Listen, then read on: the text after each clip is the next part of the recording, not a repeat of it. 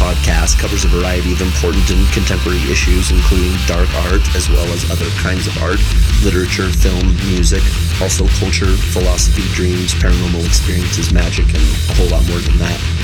I'm Mike Carell, director of Chet's Art. I Like to Paint Monsters, and you are listening to the Dark Art Society podcast, hosted by renowned artist Chet's Art. Hi, Mikey. Hello, Cheddar. You bastard. I'm a bastard. When I say that, I mean it like C-H-E-T-T, like E-R. That's what my mom like used to call me. My mom used to call me Cheddar. Well, you told me. I know you told me that, but okay. I didn't know that when I started calling you that. I started calling you that to Joy, actually. I'd be like, I'm on the phone with Cheddar. I don't know. It's just like a natural thing to say. Yeah, I get it. You just called me Mikey. That was the first time, though. He likes it. He really likes it. Hey, Mikey. Right. Right. It's so hot here today. I got to have the AC on low. I don't know if you could hear it in the background, but it's really hot and miserable. So apologies. That's fine. Yeah, yesterday it was 101 here yesterday. Yikes. It was really hot and dry. Today, though, there's this big storm coming in, which is super cool. Lucky. And it's been kind of like slightly raining with that really good rainy smell, but not really kind of hard raining and real windy, thunder and lightning. Lucky. I've really been enjoying it because this morning it was brutal hot out. I was sitting out there reading No Country for Old Men by Cormac McCarthy that they made into a film eventually by the Coen brothers. But I was reading the book and I was sitting out there and it was so hot and I'm like smoking and reading it. Just I could really feel it, because it's like a Western. It's like, fuck, man, it's brutal out here. But then this storm came in, so. Yeah, I wish a storm would come in here. I'll bet. Well, anyway, let's get on with it. Today, we're talking about the weather, literally. Today we're going to talk about the weather. No, today we're going to talk about crowdfunding, right? Indeed. Yep. Crowdfunding. Crowdfunding is amazing. It is. It is. I want to just start off saying I know a lot of people still seem to have kind of mixed feelings about the whole crowdfunding thing. At least they say they do. I mean, I don't see that on the creator end of it. People seem to dig it, and we've had a lot of success with our Kickstarters. But I don't see any problem with crowdfunding at all. Like, I see it as only this amazing, excellent new tool that's kind of unparalleled, Mm-hmm. I don't see any downside to it. Well, I mean, there's obviously, I think there's downsides to everything, but I don't think there's a downside to that model, like the model of crowdfunding. I don't think there's like an inherent downside to utilizing that structure in order to market an idea or a product and to connect with a fan base or, a consumer base. I don't see anything wrong with that at all. But obviously, there are things that can go wrong. Oh yeah. Sure. That's not what I'm saying. I'm talking. Some people I've heard say, that feel like you're begging, you feel like you're getting a handout and all that stuff, and it's really not at all that way. If anything, people are getting getting more than what they pay for because deal. You're getting a deal. Yeah. Because at least that's the way we've done it. Is that it's you get more than what you pay for, more than what you would normally pay, since we're asking for kind of money up front to start a project. We'll say, in exchange for that and supporting us during this short time period, you're going to get extra than you would get in the web store, or you're going to get special items that you can only get through it. So I think it's right. It's absolutely a great thing, and I'm totally against people criticizing it in any way. That's my you're take. And you're also a super backer. I mean, I have to log in on your handle on Kickstarter, and it says that because there's like if we should probably explain a little bit what crowdfunding is for people that don't know. I guess for the two people that might not know what it is.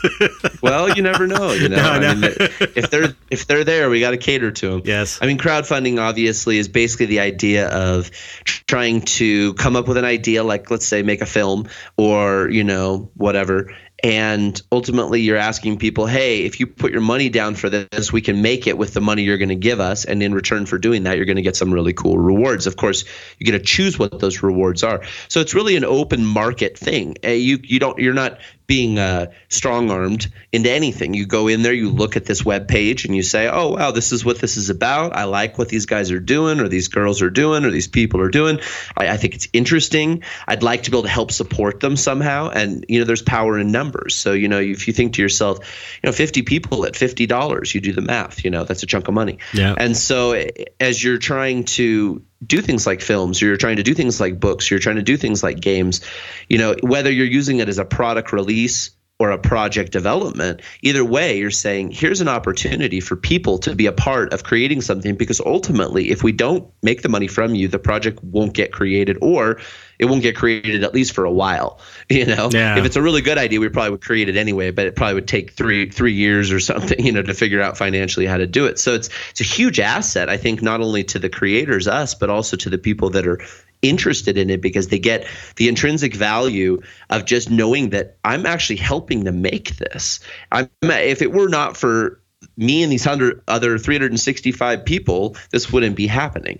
But then you also get these cool rewards. And if you got creators that are hip, they're doing updates and they're keeping you informed. And so you're a part of this platform that you get to be able to say, hey, check it out. Mike and Chad, they just had a dystopia trip and this is what they're doing, or whatever. The idea is that you get to know the story and you get to follow the story and you get to be a part of that long after the actual campaign is over. So you're really buying into a movement in a lot of ways. And so it's important.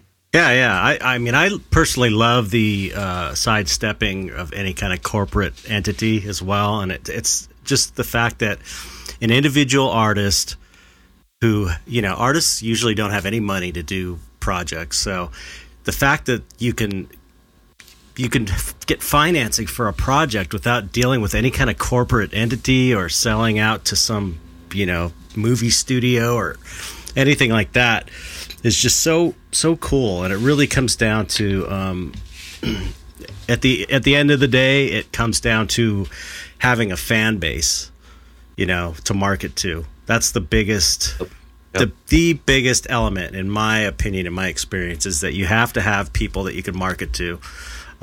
One mistake I see people on, our experience has been on Kickstarter, so we'll relate everything to Kickstarter, even though this is crowdfunding is on, you can do it on many platforms like Indiegogo and all that stuff. But what was I saying? You're talking about relating everything to Kickstarter, and you were talking about something you see people do wrong. Oh, right, yeah. Kickstarter. Something I see people do wrong is the same thing I see people do wrong on eBay, actually, which is post something and wait for people to find it, and think that's how it works. And I think it's like 85% of Kickstarters don't get funded, because I think that's what most people do. I mean, you have to really get your ducks in a row and have a bunch of people to market to. So if you have a fan base, you have to market to your fan base, or if you have an idea that's going to resonate with a certain type of person, a musician or a person who's into monsters or whatever, you have to kind of find that crowd and market directly to them, and don't plan on anybody finding your project, because it's not going to happen. Right.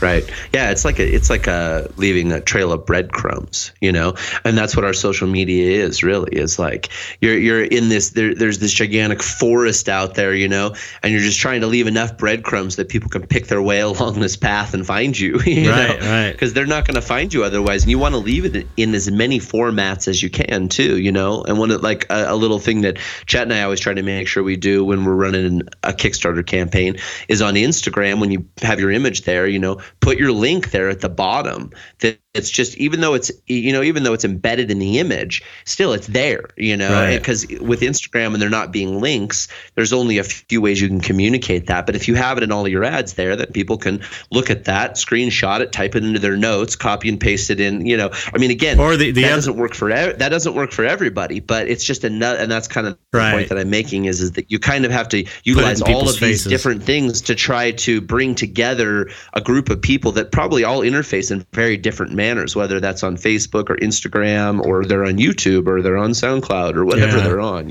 And another thing to do is during your campaign is you put your link in your bio on Instagram. because that's the only place Instagram allows you to put a clickable link, so you can put your Kickstarter link in your bio, so it'll underneath your screen name it'll have a link for whatever. And so, during all the Kickstarters, I think I had a link to our Kickstarters on Instagram that way. But yeah, it's constantly putting it in front of people's faces. Also, you have to really promote it every day and be obnoxious. Well, you got to keep it fresh too. Yeah, that's right. The thing is like what I try to do. I think we try to do the same thing, you and I, with this as we do with like our artwork. Like if I want to make artwork that I would like. Well, I want to make a campaign I would like, right? That you'd want to donate when someone's to. on a Yeah, exactly. If someone is doing a Kickstarter campaign, they're going to be in your face about it. It's just kind of a given. And so if you're following them, you just have to kind of respect that. But what I would like to see is different things so that it's exciting and interesting. And at least it's keeping me, engaged day in and day out. So that's one of the things we really focus on is every ad having a fresh image so that the branding is pretty clear. So you know what you're looking at and you're familiar with it. But the imagery changes so that even though oh yeah, it's Mike and Chet's fucking 36th image for their Kickstarter project, at least it's something different, and that is exciting and interesting, even if it does have the same text on it, And I think that is important because you don't want to choke the feed with the same thing, because people will turn off to you. They'll unfollow you. They'll be like, oh God, I've seen that thing 5,000 times now. I'm sick of it. Right. Yeah, absolutely. Yeah. You got to change it up, keep things interesting. And, that's the same thing really you should do with your any of your social media. You should keep things interesting all the time, with new content and new imagery. And so I just before we get too into it, I just want to say if you don't have the fan base built up yet, then don't do the Kickstarter yet. The fan base is the foundation for everything you want to do, and that's something we're going to get into on the next podcast. I think maybe we just made that decision, or maybe I just did. I think you just did. But so if you want to do a Kickstarter, the first thing you got to do is get your foundation laid, and that is the fan base, and that might take you a year or two, or who knows what. Totally. What I mean? Well, and case in point, I utilized Chet Zar's fan base in order to do like my first Kickstarter in 2012 and my second one in 2014. So Chet and I partnered up, and he gave me access via him to these people, but they still had to trust me. I still had to build whatever kind of connection with those people. And so that went on and on. Now what I've done is, of course, I have my own thing that I do that doesn't have anything to do with Chet. Obviously, some of you listen to Emails from Infinity. There's a variety of other things I do. But the point is I started a Facebook page for my company, Energy Creations Incorporated. And, you'd think, and I mean, I didn't really think, but a lot of people would think, oh, yeah, you're going to get all these people following you because they're interested in what – no. Just because they're interested in what I do with Chet doesn't mean they're necessarily going to be interested in just this base page of all the various other things that I do, whether that's publication or photography or whatever. So what I find there is actually that I have new people that I wouldn't have expected that aren't even part of the ILTPM thing, the Zarmy thing, And then there's the people that are the crossover. And so I guess the point that I'm making is I've had that page for like a year and a half, and I think I have under 500 followers on it right now. So the point that I'm making is that it does, like Chet said, take time. And even if you do have a little bit of maybe some people that are interested in you and following you, you still have to continue to really build that relationship with them on as many platforms as you can if you want to synergize and actually be able to go forward with something like this and successfully go forward with it, I should say. Right. And once you do have that fan base or a significant amount of numbers that you feel comfortable, like, okay, I could maybe pull something off. You got to look at how many, say on your Instagram page, how many people you got. If you got 10,000, you got to assume that. Okay, so let's look at mine. I think when we were doing our last Kickstarter, we got for the painting show one, we got I think around 300 backers. Sure.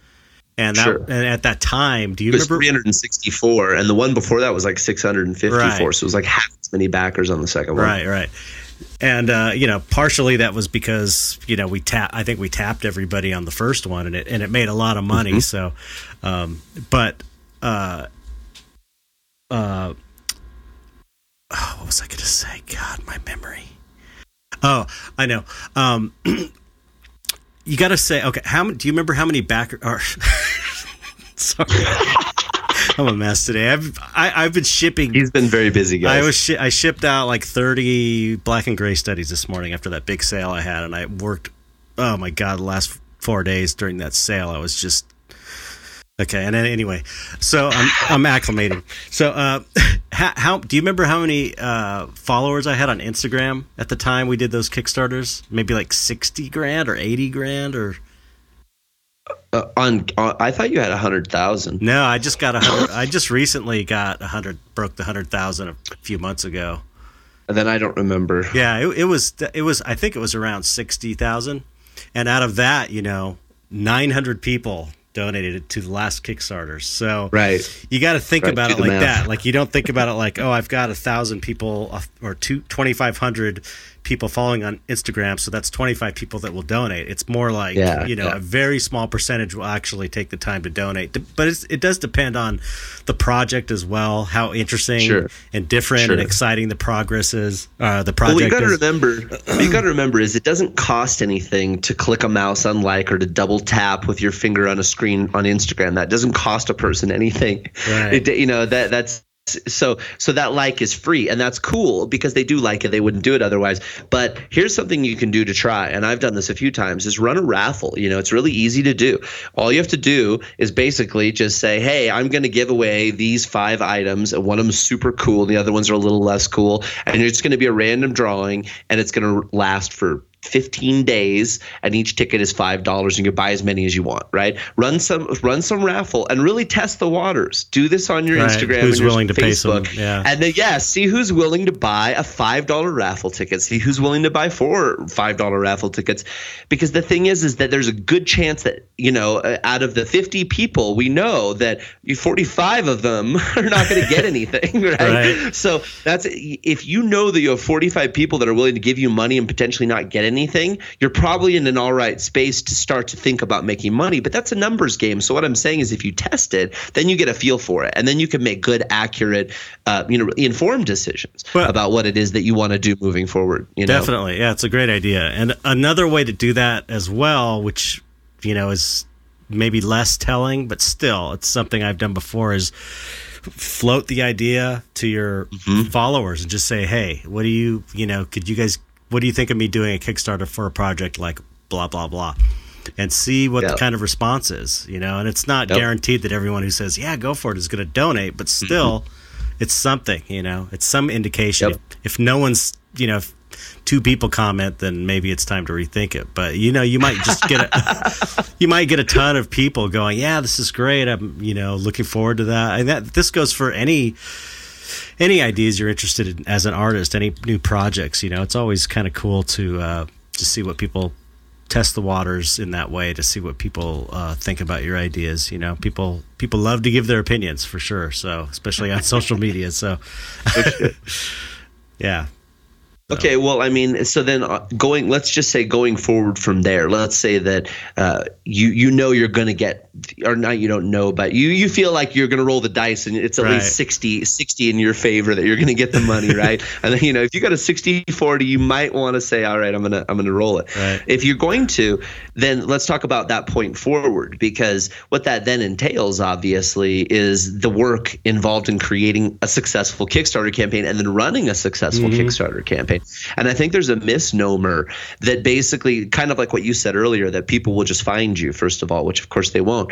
Similarly, your Kickstarter campaign will not just run itself. Yeah, it won't, for sure. I promise you. What it means is that it means not just keeping people informed on a regular basis about what it is that you're doing, but also speaking to the people that are already involved, that have pledged money, and giving them updates and telling them how they can help mobilize too. Because the thing is that if you don't make your money, at least again relating this to Kickstarter and saying that shooting for an actual goal, an all or nothing type deal, all in. When you're playing the game that way, none of those people that have given you money will get the thing that they want to get unless they help you rally other people to get the thing that they want to get. So yeah, it becomes kind of a group effort in a way,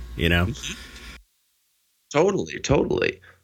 So yeah. I mean, that's a great point, is getting people that that have donated, asking them to share it and to promote it as well. Because like Mike said, they have a vested interest, because they're not going to get their great deal unless they help spread the word. Yep. Maybe it just takes off and goes crazy and nobody has to do anything, but that's the exception rather than the rule. Yeah. I haven't had one of those yet. Yeah, me either. But the two I did on my own, and when I say on my own, that's kind of questionable, because I think that really you and I have done all of these Kickstarters really in tandem on whatever level, even though the split is heavy. Like your Ego Death one, you did the vast majority of, and I did a little tiny bit of, you know what I mean?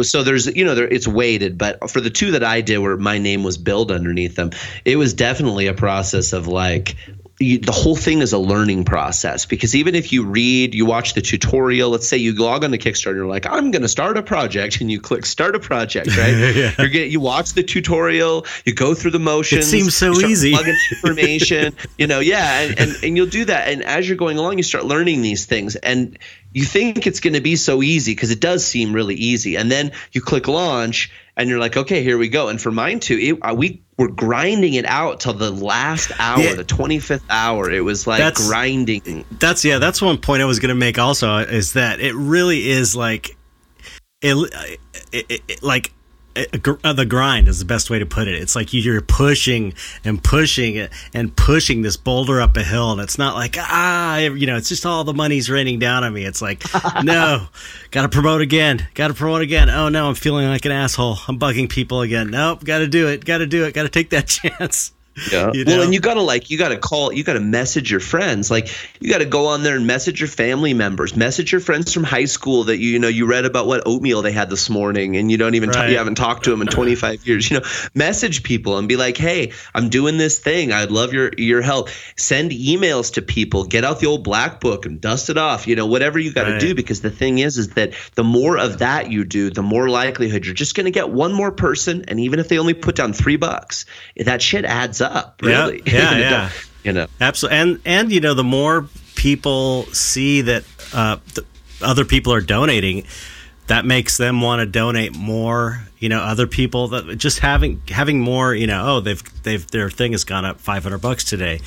Maybe there's something to this. There's kind of a psychological aspect as well, to where people want to be part of a winning team in a way. You know what I mean? So, yeah, no. Well, it all comes back down to that team thing too, because that's what I hear you say a lot. Is it really is a team feeling? I think the way we play the game is that way, where it's like, we want this thing, we hope you want it too. If you show that you want it, then we should work hard together to get it. I mean, if you've already bought the ticket, then let's really go for the ride. And I think again that we spend a lot of time, most of our focus really when we go into those like pre-production, saying, okay, how are we going to set a goal? What are the rewards going to be? How much are they going to cost? What's the price point breakdown? All of that. We're, in most instances, we're beating, the open domestic market on things that we would be selling post haste after the Kickstarter is over. We're offering these things for really good deals because you're giving us the money in advance. You're trusting us. And the thing is that for us, we might have a track record of that, which we do. But for people that like never done one, you don't have that yet. So, you got to take these things into account as you move forward, because everything you do as you facilitate this dance, all the way from rolling it out, making your money, to then actually getting people those rewards, that predicates how well you're going to do in the future should you do another one. And if you do a good job and you're responsible and you have integrity and you get people, at least keep people informed about what's going on and when it's going on and why it's going on, and you follow through. And if it takes too long to follow through, you give them extra, whatever you got to do. If you keep your fans happy and your consumers happy and your friends happy and your colleagues happy, they are going to want to continue to be involved in what you're doing. Because that's how I operate. If people shit on me, I don't want to continue to be involved with them. Yeah, it's just the simple golden rule type thing. Treat people the way you want to be treated. It's really just that simple. And there's at some point, I don't know if this is a good time or not, but I want to talk about some pitfalls, because I'm an expert at the pitfalls. Because I'm in a pit right now. He done fell down a pit. So for one thing, I would say, let's look at some of the potential problems with the Kickstarter. And for one thing, make sure and ask for enough money, because if you undercut yourself by trying to just be super cheap, then you run the risk of really screwing yourself, So, I might even say take what you think you're going to need and double it as a rule of thumb, or at least add 50% to it. It's always safer. I know there's that sweet spot. You don't want to appear greedy and ask for too much money, but then again, you don't want to ask for too little. Because because what if you only ask for half of what you want and you're thinking, we'll stretch it out, But then what if you only get half of what you want and you can't stretch it out? You can't even afford the thing that you were making to give to the people that gave you the money. Now you're in a bad spot. Yeah. So that, I think it's important to kind of get at least the minimum of what you actually need. And by doing that, you got to budget well and, really think, okay, how much I'm going to be spending this much time working on this project. So I got to pay my bills. There's taxes, which is like 20 or 30% that you have to cut right off the top to pay taxes. There is the cost of the rewards. If someone's going to help you ship things or whatever. There is, if you use a service like BackerKit, like we've been using in the last 2 Kickstarters, which is a reward fulfillment website software. That's really, really great, and I love it. It just makes things way easier to deal with. And it's one of those things that if I was to explain it to you, you would be like, that doesn't sound that exciting. But once you do a Kickstarter and you try and deliver, 500 rewards through Kickstarter's limited interface, you realize that BackerKit is almost a necessity, and they kind of take a cut. So there's a cut off. Well, there's their cut, Kickstarter's cut, and then there's the Stripe or whoever the company is that's pushing the money from the credit cards over. Right, and there's when people's cards get charged and don't go through, and they charge you a fee for that. There's a lot of little fees that you don't think of. So, I'm a little more of a cautious kind of person. So I say over budget slightly. Well, it rings true because the first thing he told me in 2012 was I said, right. "Yeah, I'm gonna make the I Like to Paint Monsters documentary," and you were like, "Well, how much you think it's gonna cost?" And I was like, "Yeah, $12,500." And he's like, "Really? You need to double that." And I was like, "Really?" So I did. That's exactly what I did. If you look back, we asked for $25,000. I know we made $30,000, a little over 31, I think, which is great. But again, that money was gone within 4.5 months, right? And then we worked with no money for 8 months, and then had to run another Kickstarter campaign. So seriously, if I could have done it differently, I would have asked for 60 right out the gate, right. And not because I'm greedy, but because, God damn it, it's a lot of work, doing these campaigns. It'll take you a month to prepare to do it, pre-production. Right. Then you got to do the campaign. That's a month, and then you got to deal with all the stuff afterward. And really, you got to be there for people. If someone has a question, they don't understand what's going on, you need to respond to them. That means you have to read your emails and your messages. You have to check in. It's a lot of work. It's a major commitment. And when you're running the campaign, it's like a full-time job for a month, You could probably do it less than 8 hours a day, but, you really have to kind of be there for it. I had a really good point. Shit. I forgot. That was a good one, too. Bueno, punta. It'll come back. It'll come to me when we keep talking. I guess, let's get into some other pitfalls. How about the pitfalls I'm going through right now? And that, I know. Not asking enough shipping money, so you don't have enough to cover the shipping. No, well, that's a good one. That's a pitfall. Seriously though, that's a big deal. Check that when you guys are doing your shipping, because if you do a Kickstarter, they're going to say go in there and plug in your shipping, right? And make sure you do it right. Take the time to do it right. Oh, I remembered what I was going to say, and now I forgot again because you kept talking. Damn it. Oh, I know. Oh, because a lot of projects. You have to. Another reason to maybe ask for a little more money or try and get a little more money is a lot of projects you've never done before which is why the film. That's why Mike thought, hey, 12,500, I can do this film, but he hasn't done a feature film before, and same with the book. It's like I had no idea how much time it would take to just develop the book, let alone the printing and stuff. So,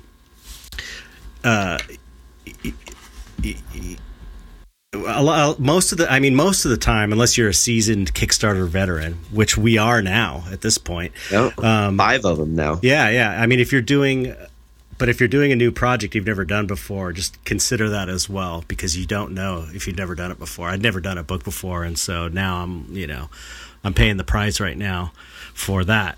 But I've learned now, so the next, if I do another Kickstarter that's a book, it'll be, I'll know what I'm in for this time, So well, and things happen beyond your control too. I mean, there, not just you, but I mean, the hypothetical person, because ultimately you think, okay, I'm going to do, I'm going to make this thing, and so-and-so is going to do this part, and so-and-so is going to do this part, and so-and-so is going to do this part. Well, the minute you got 4 so-and-sos, you've got, people 4 that are variables that are turning in this machine, and those teeth can lose, or those gears can lose teeth, and it just happens. So again, you have to counter in the fact that you just expect there will be delays. Same thing, like when you're estimating your delivery time, you just try to be honest. I mean, even Chet and I, we were like, oh yeah, we really think we're gonna have this done. I don't even remember what it was, December 2016 or something, but it's like, come on, it's been 6 months since then, and we're still working strenuously and getting it done. But so give yourself more time than you think you will need, because then when people buy in, they know explicitly. And like, a little interesting thing in the bottom of Kickstarter now, it says like risks and challenges. And I always tell people that's the biggest risk and challenge to you, is that you're going to have to be patient, wait on us, basically, and know that, so that you don't get stressed. But basically, we can guarantee to keep you informed. We will, and if you ask us questions, we will respond. And that's those are the things we can guarantee. Right. Yeah, so obviously the dystopia book is taking way longer than I'd expected, so that's just a given. So to try and I've only, so far I've only gotten one guy who like freaked out. Everyone else has been super cool and understanding, and I'm thinking, that's probably hopeful, maybe because we've been forthcoming and just kept the lines of communication open, and let people know what's going on, which I think is helpful. But, I have fun writing those updates too, and people seem to really enjoy them. People respond to me; they're like, "Oh, I love the updates; it's so fun." So it's great. I love it. Yeah, it's cool to keep people informed. So, but since once I realized, okay, this book is going to take a lot longer than I thought, I decided, okay, let's see. First off, it was the documentary had just come out. This is for the first Kickstarter, right? The documentary, or the first dystopia Kickstarter, because we did one for the book, and then the second one was for the show. And so I thought, let's get the DVDs out. I like to paint monster DVDs out for everyone who pledged for that, because we wanted people to see the documentary, because we were excited about it and it just come out. So I made the executive decision to send out the DVDs first. And it doesn't seem like that big a deal, but sending, what is it? It's like almost $3 for first class mail or something for a DVD times 600 people. That's like $1,800 extra right off the top, just because I want to make sure everyone's happy. Then as far as realizing the book was going to be really late, I thought, well, okay, now that I've got the pins, I've got the stickers, because we offered pins and stickers and all kinds of different rewards. I've got those, so let's just ship everything except the book, just to try and, keep people happy and let them know we're doing our best. Because I kind of feel like an idiot, actually, for not having this book done. I really feel pretty bad about it. So I feel like the only thing I can do is, do my best, which is, I'm going to shell out some more money and send out all the rewards I can in the meantime, just so that people know we're thinking about you. We haven't forgotten about you. We're just working on the book and it's not done yet. Well, and that's right there. I mean, that's that integrity thing. You're being true to your word, because the reason that you're doing that is because the only thing we need to hold back on is the thing that's not done, which is the book. Right. So what we're telling people is you're waiting on the book. Well, now you're not waiting on all your other rewards and the book. You're really just waiting on the book. And that's evidenced by shipping out the other rewards. So it's, it repeats upon itself. Yeah. So but that's going to cost it's going to cost a lot to ship everything out ahead of time. It's going to cost. Yeah, and then ship all those books out after that. So that's three rounds of shipping. Yeah, it's going to add, thousands of dollars on there, but I felt like it was the least I could do, and it's the right thing to do. And hopefully it keeps people happy. And, we're still not done. I've got all those soft spot heads. We had a major snafu with the getting the castings, because that was being done by somebody else. Those were way late, so that kind of screwed up the scheduling with that as well. So now I've got a bunch of blank castings that are just sitting there ready to paint. And at the same time, I'm trying to get the book done, finish paintings for the book, and, it's and then various other things just to make enough money to pay the bills every day of the week. Yeah, right. And it took, 10 times.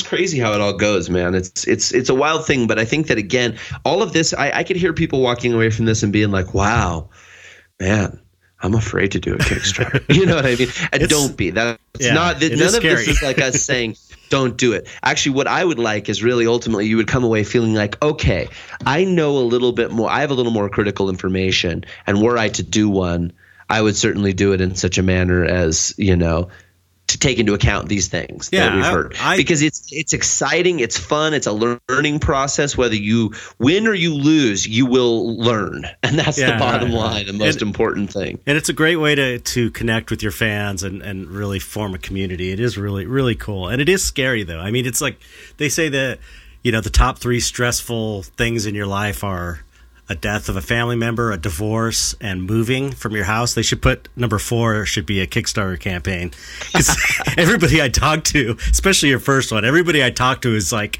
freaking out for 30 days. Oh my God. It really is stressful.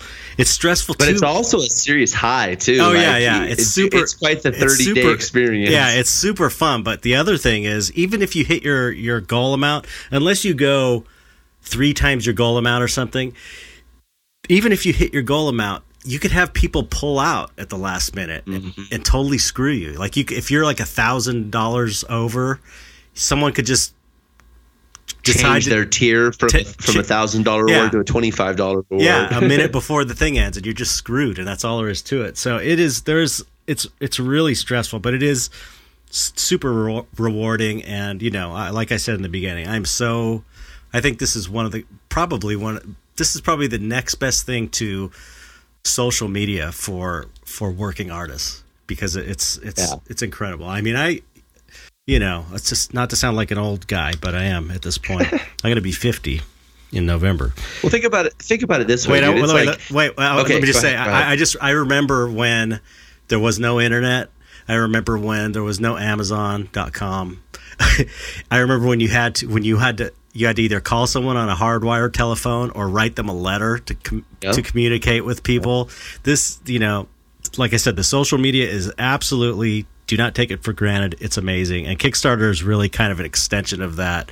And it really shows the possibility of what the internet for artists to create and make a living.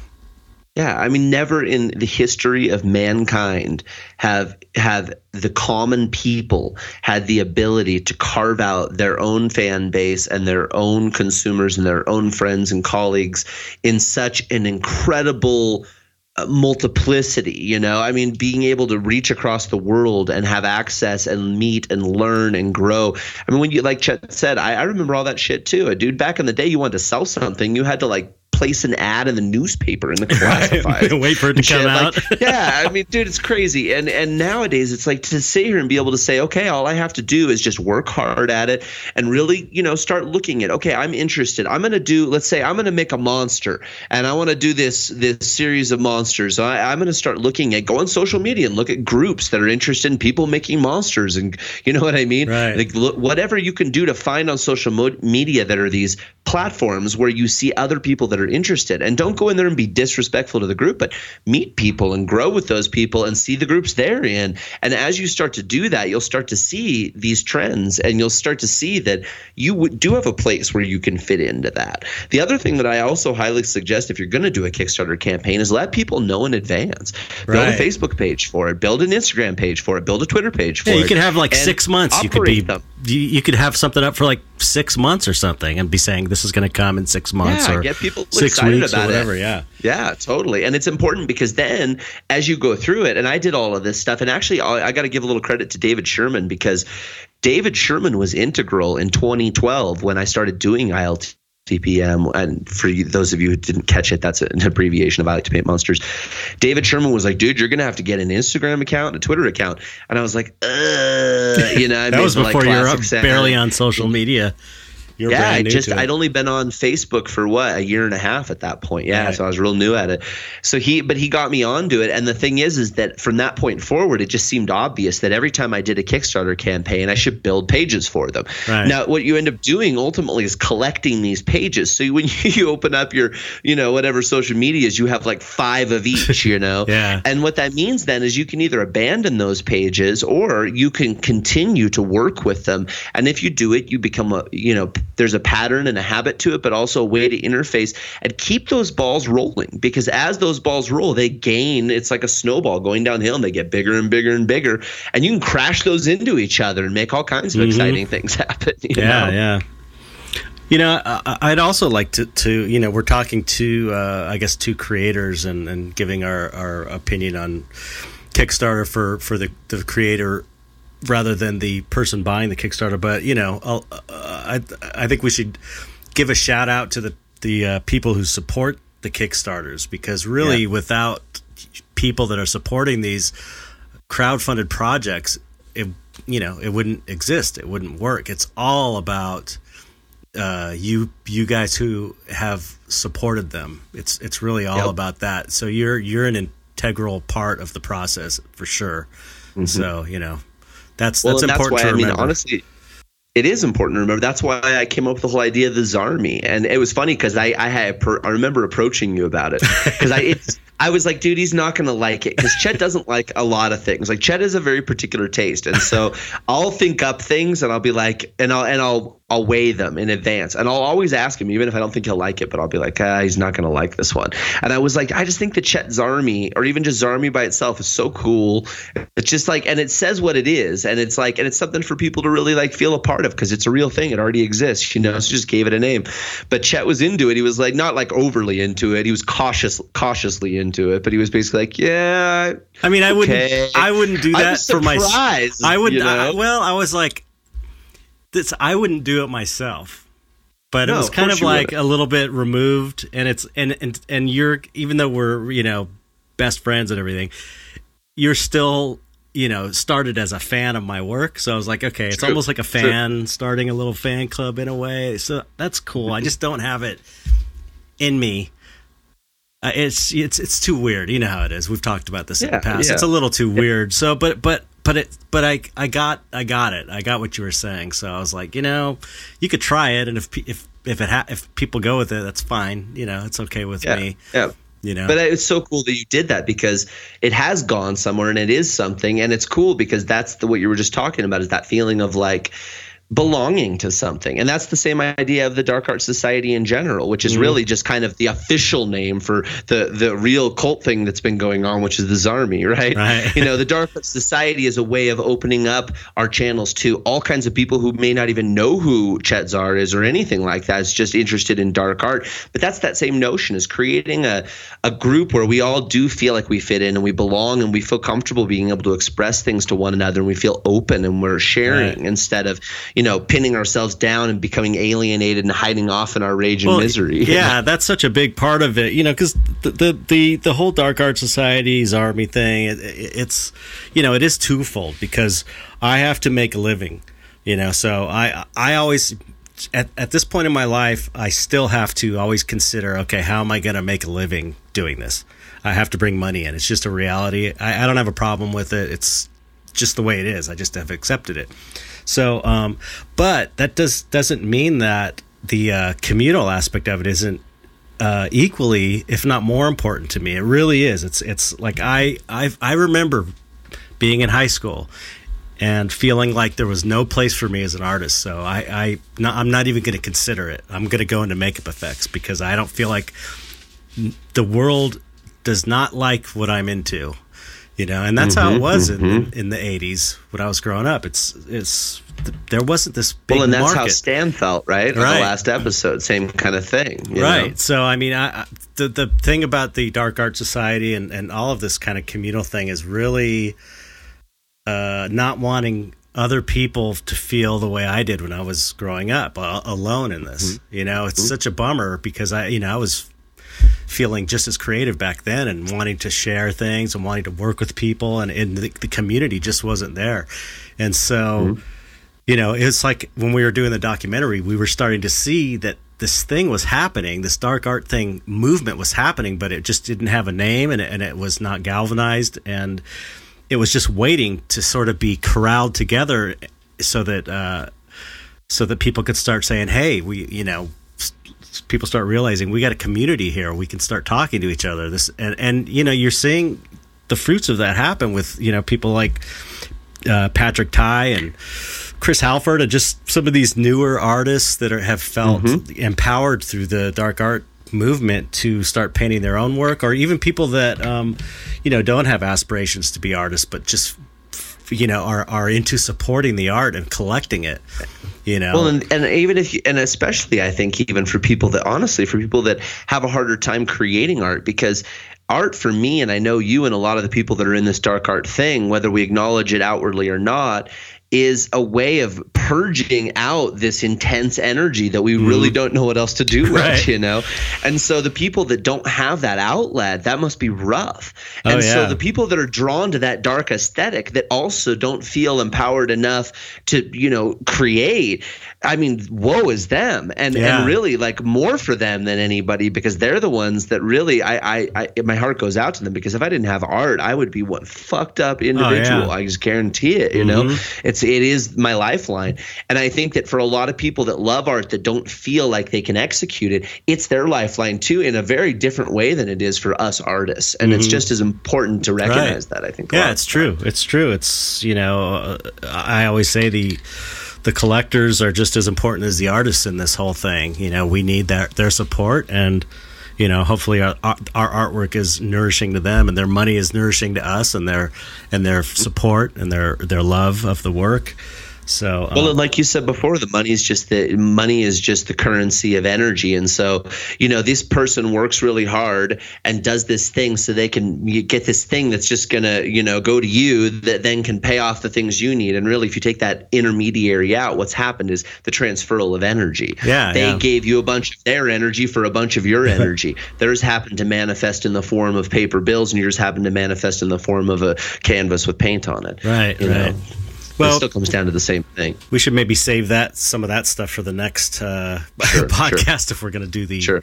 And we're probably gonna pull the plug here shortly on this one, guys, because our amazing sound guy Brian Kilgore, who makes this all sound so much better, and I just had a good reminder of that, and I won't throw you under the bus yet, but I was screwing around trying to get the YouTube chapter 17 done today, and I had some issues with it, and I ended up listening to the original recording, and I was like, God, that sounds terrible. So shout out to Brian, but Brian's going to be on vacation, so we're trying to crack out some like multiple mass episodes so that we can get him free and clear, because he does all of this gratis for us, because he's a part of the Dark Art Society, and he's a good man and an amazing professional. Yes, thank you, Brian. You're amazing.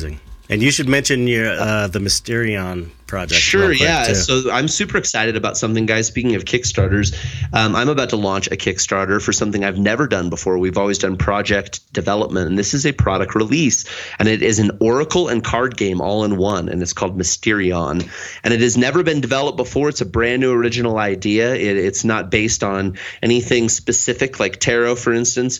It's very simple. It's super easy to play, and it's this idea that I think is going to be really simple to put out to people, and it's not going to cost a lot of money. And again, it's a product release, so it's a whole different thing for me. It's like, we've got this idea, we've got these designs, we've got this whole thing pinned down, and ultimately I reached out to Chet and said, hey, would you be interested in doing some design work? So he's doing some design work for some of the rewards. We've got Josh Geiser from Creep Machine, who is doing the backs of the cards and the styling, the branding and stuff. Then we got Lee Shamel, who's also working with Chet on the sculpting and actual casting of these reward items. So it's a very limited set of rewards. It's limited edition, very exclusive, but it's a card game and Oracle all in one, and it's based on my daily quote meditation thing that I do every day for myself.